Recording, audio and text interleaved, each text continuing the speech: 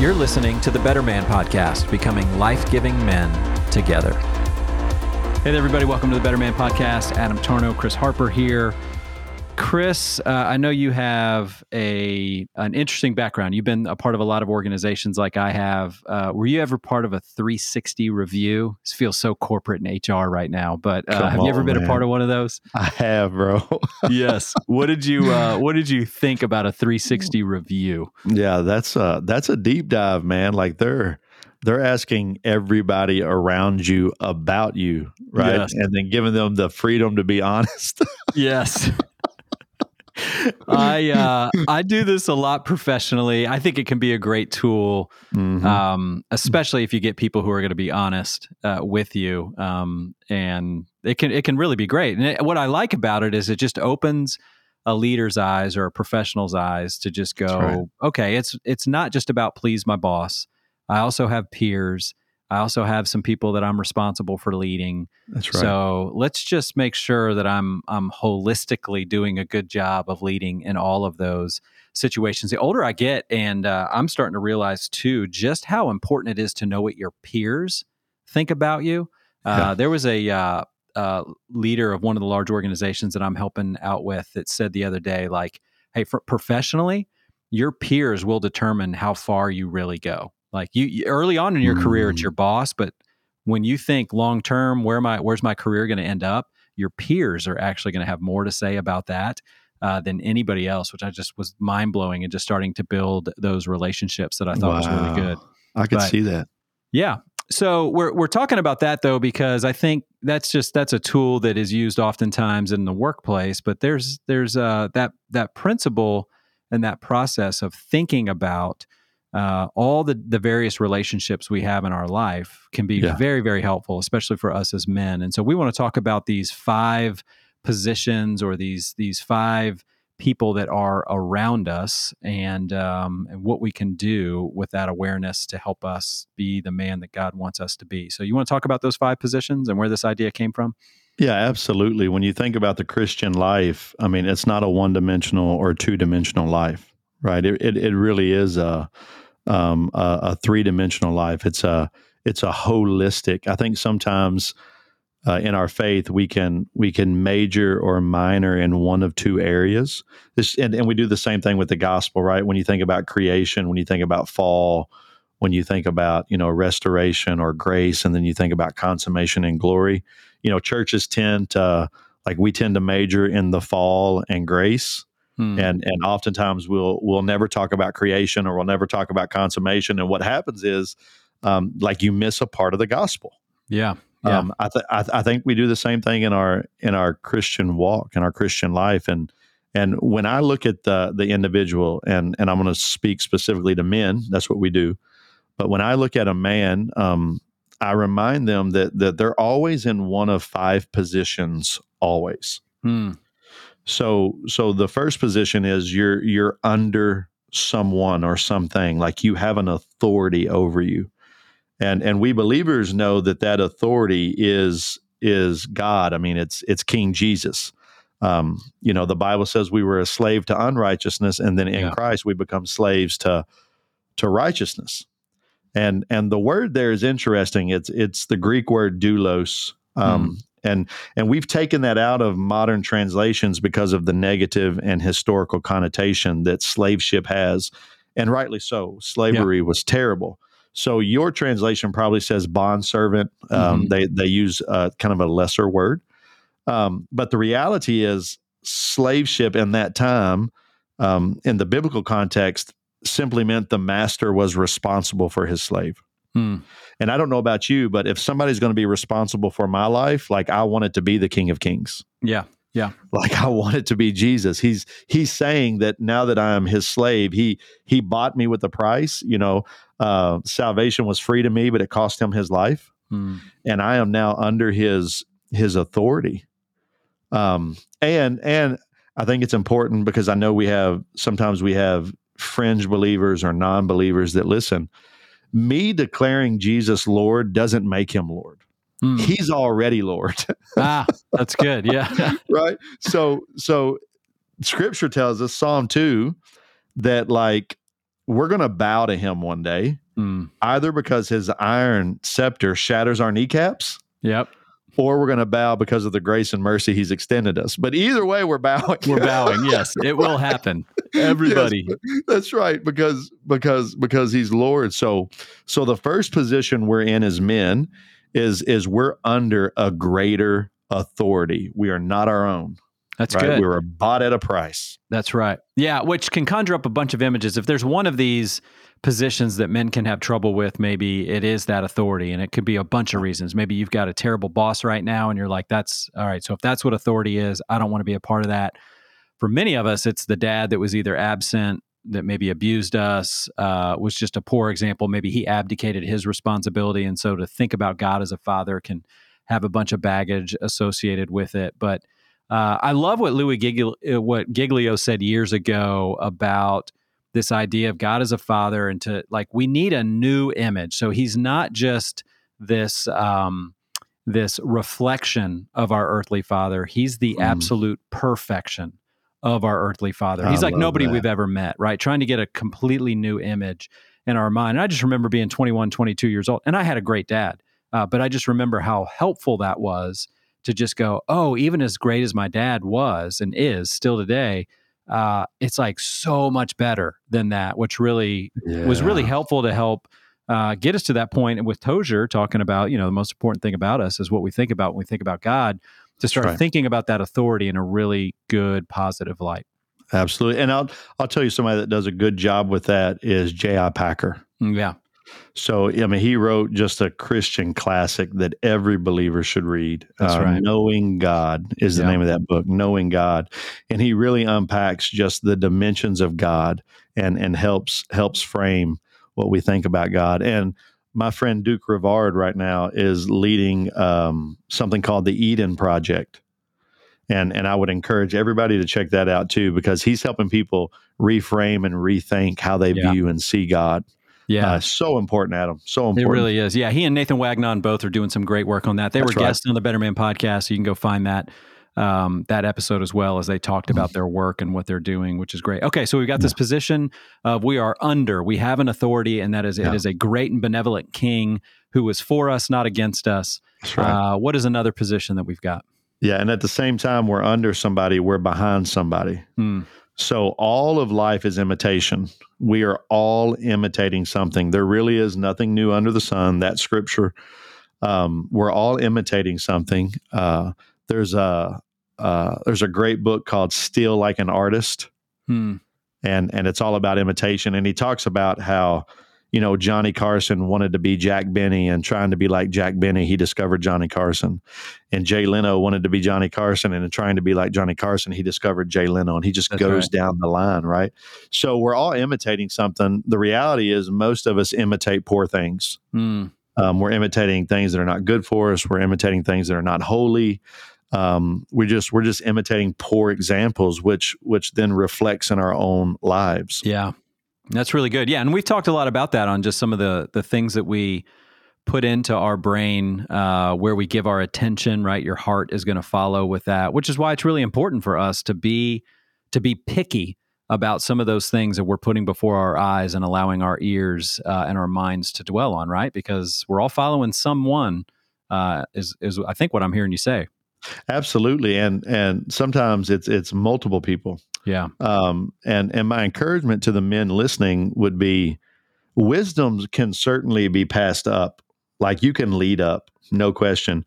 But more times than not, wisdom, holiness, righteousness, those things are passed down.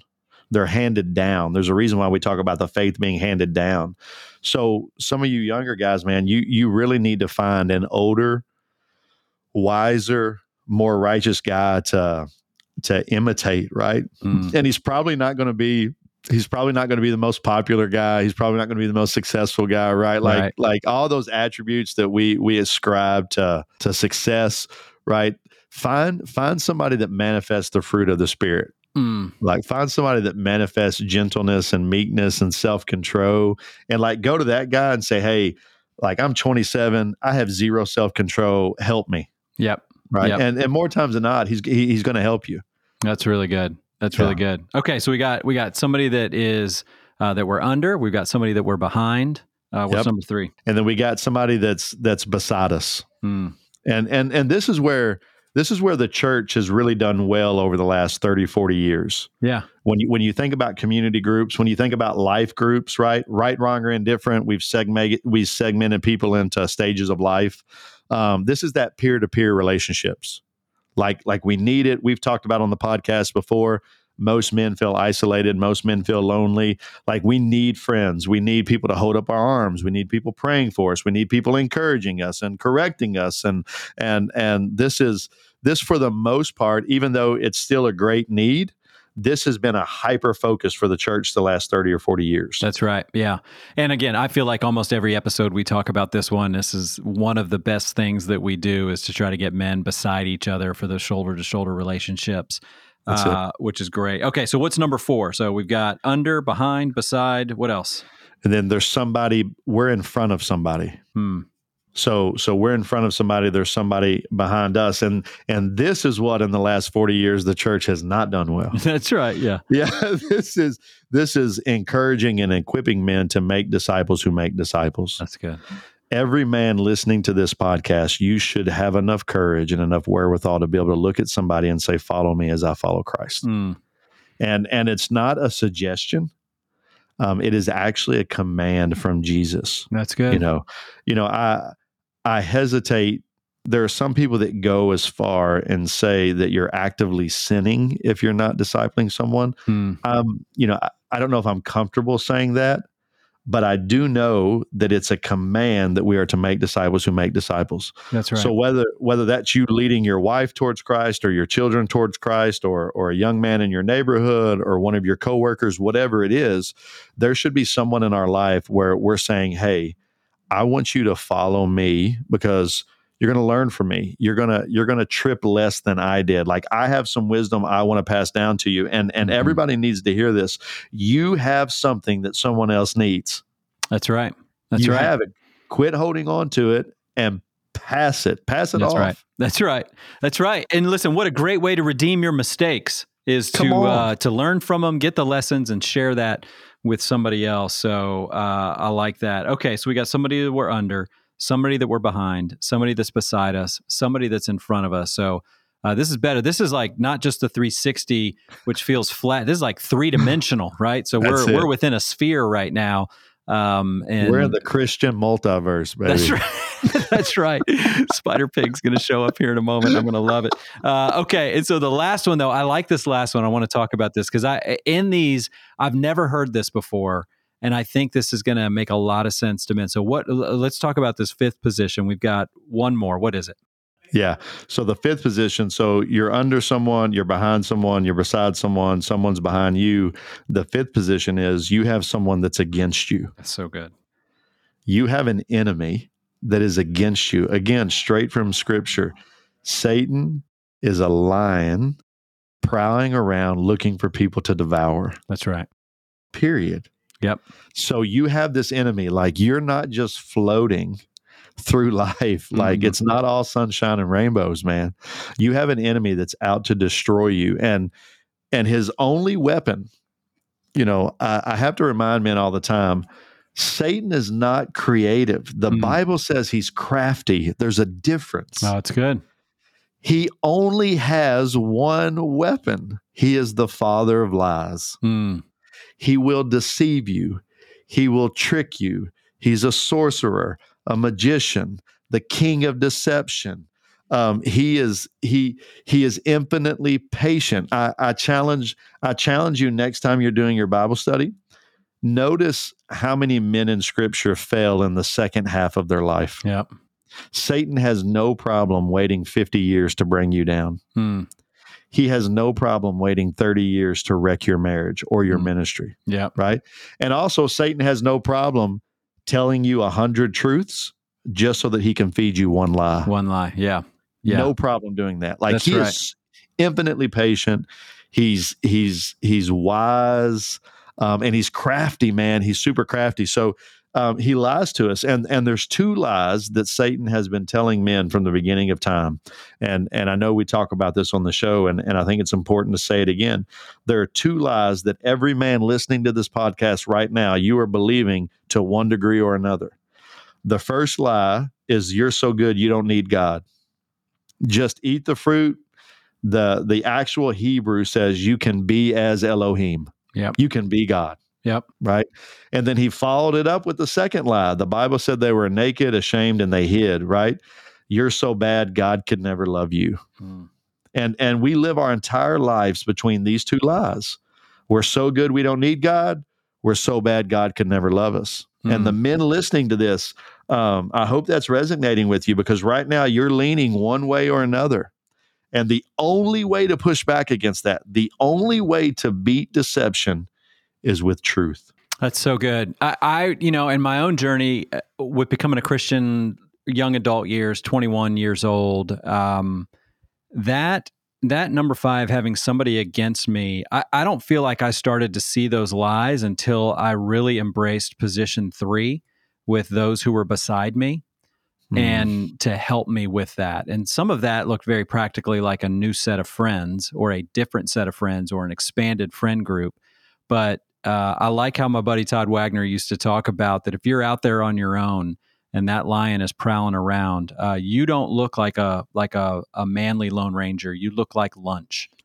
And that lion it always goes and gets that one animal that's off by himself. That's lunch. And so there's many men that have listening that's like, he's been eating me for lunch for a long time. Just getting around others can be so helpful in all of that. So this is really like a really helpful framework, Chris. And so, I mean, there's a couple of things that I go, okay, this is some stuff that I want to do with this, to go through and just kind of assess where I am in each of these. But how is this helping you in your walk right now, just to think about these positions? Yeah. So in some ways it's a constant reminder, right? Like I need to remind myself that I'm not king. Yep. Like I am under an authority that is greater than me, and that helps me do a few things, right? It helps me.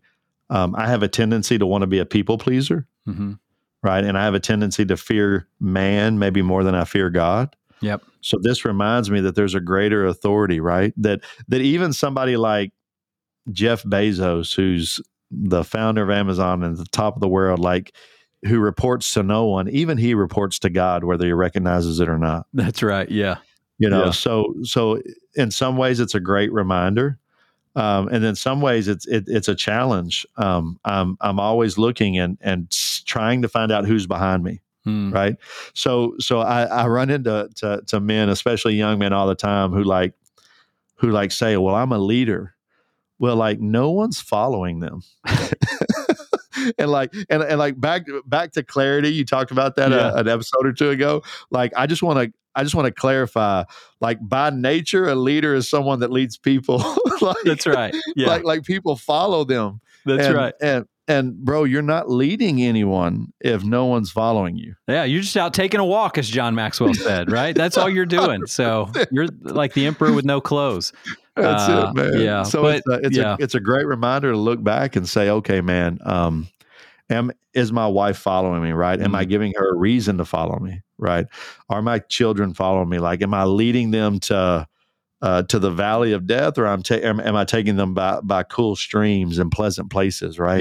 Yeah. It's a constant reminder. Yeah. Yeah. I think what hits me with all this is just that reminder that in many ways, autonomy is a myth. Everybody reports to somebody. And where I needed to be reminded of that was from age 25 to 35, maybe where you are in work and you're kind of a mid-level and you're dreaming about what it would be like if you made it to a director level or a C-suite or something like that. Just going, gosh, it'd be so great to call the shots one day. And just going, ain't nobody calling the shots, right? There's some people that make some decisions, but everybody reports to somebody. So just start getting used to being under that authority now, and then you'll be ready when you have more responsibility that comes, and you'll be ready for all that. So anyway, this is great, Chris, as always, super helpful. Great being with you today. Yeah, man. See you next time, Adam.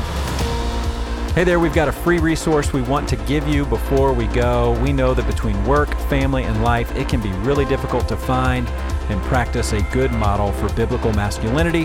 That's why we record these podcasts for you every week, and that's also why we've put together this free resource called 5 Ways to Be a Better Man. All you have to do is go to betterman.com, put in your email address, and you will be able to download this publication. You do not have to try to be a better man on your own. We are here to help you. So go to betterman.com, put in your email address, and download 5 Ways to Be a Better Man right now. That's betterman.com.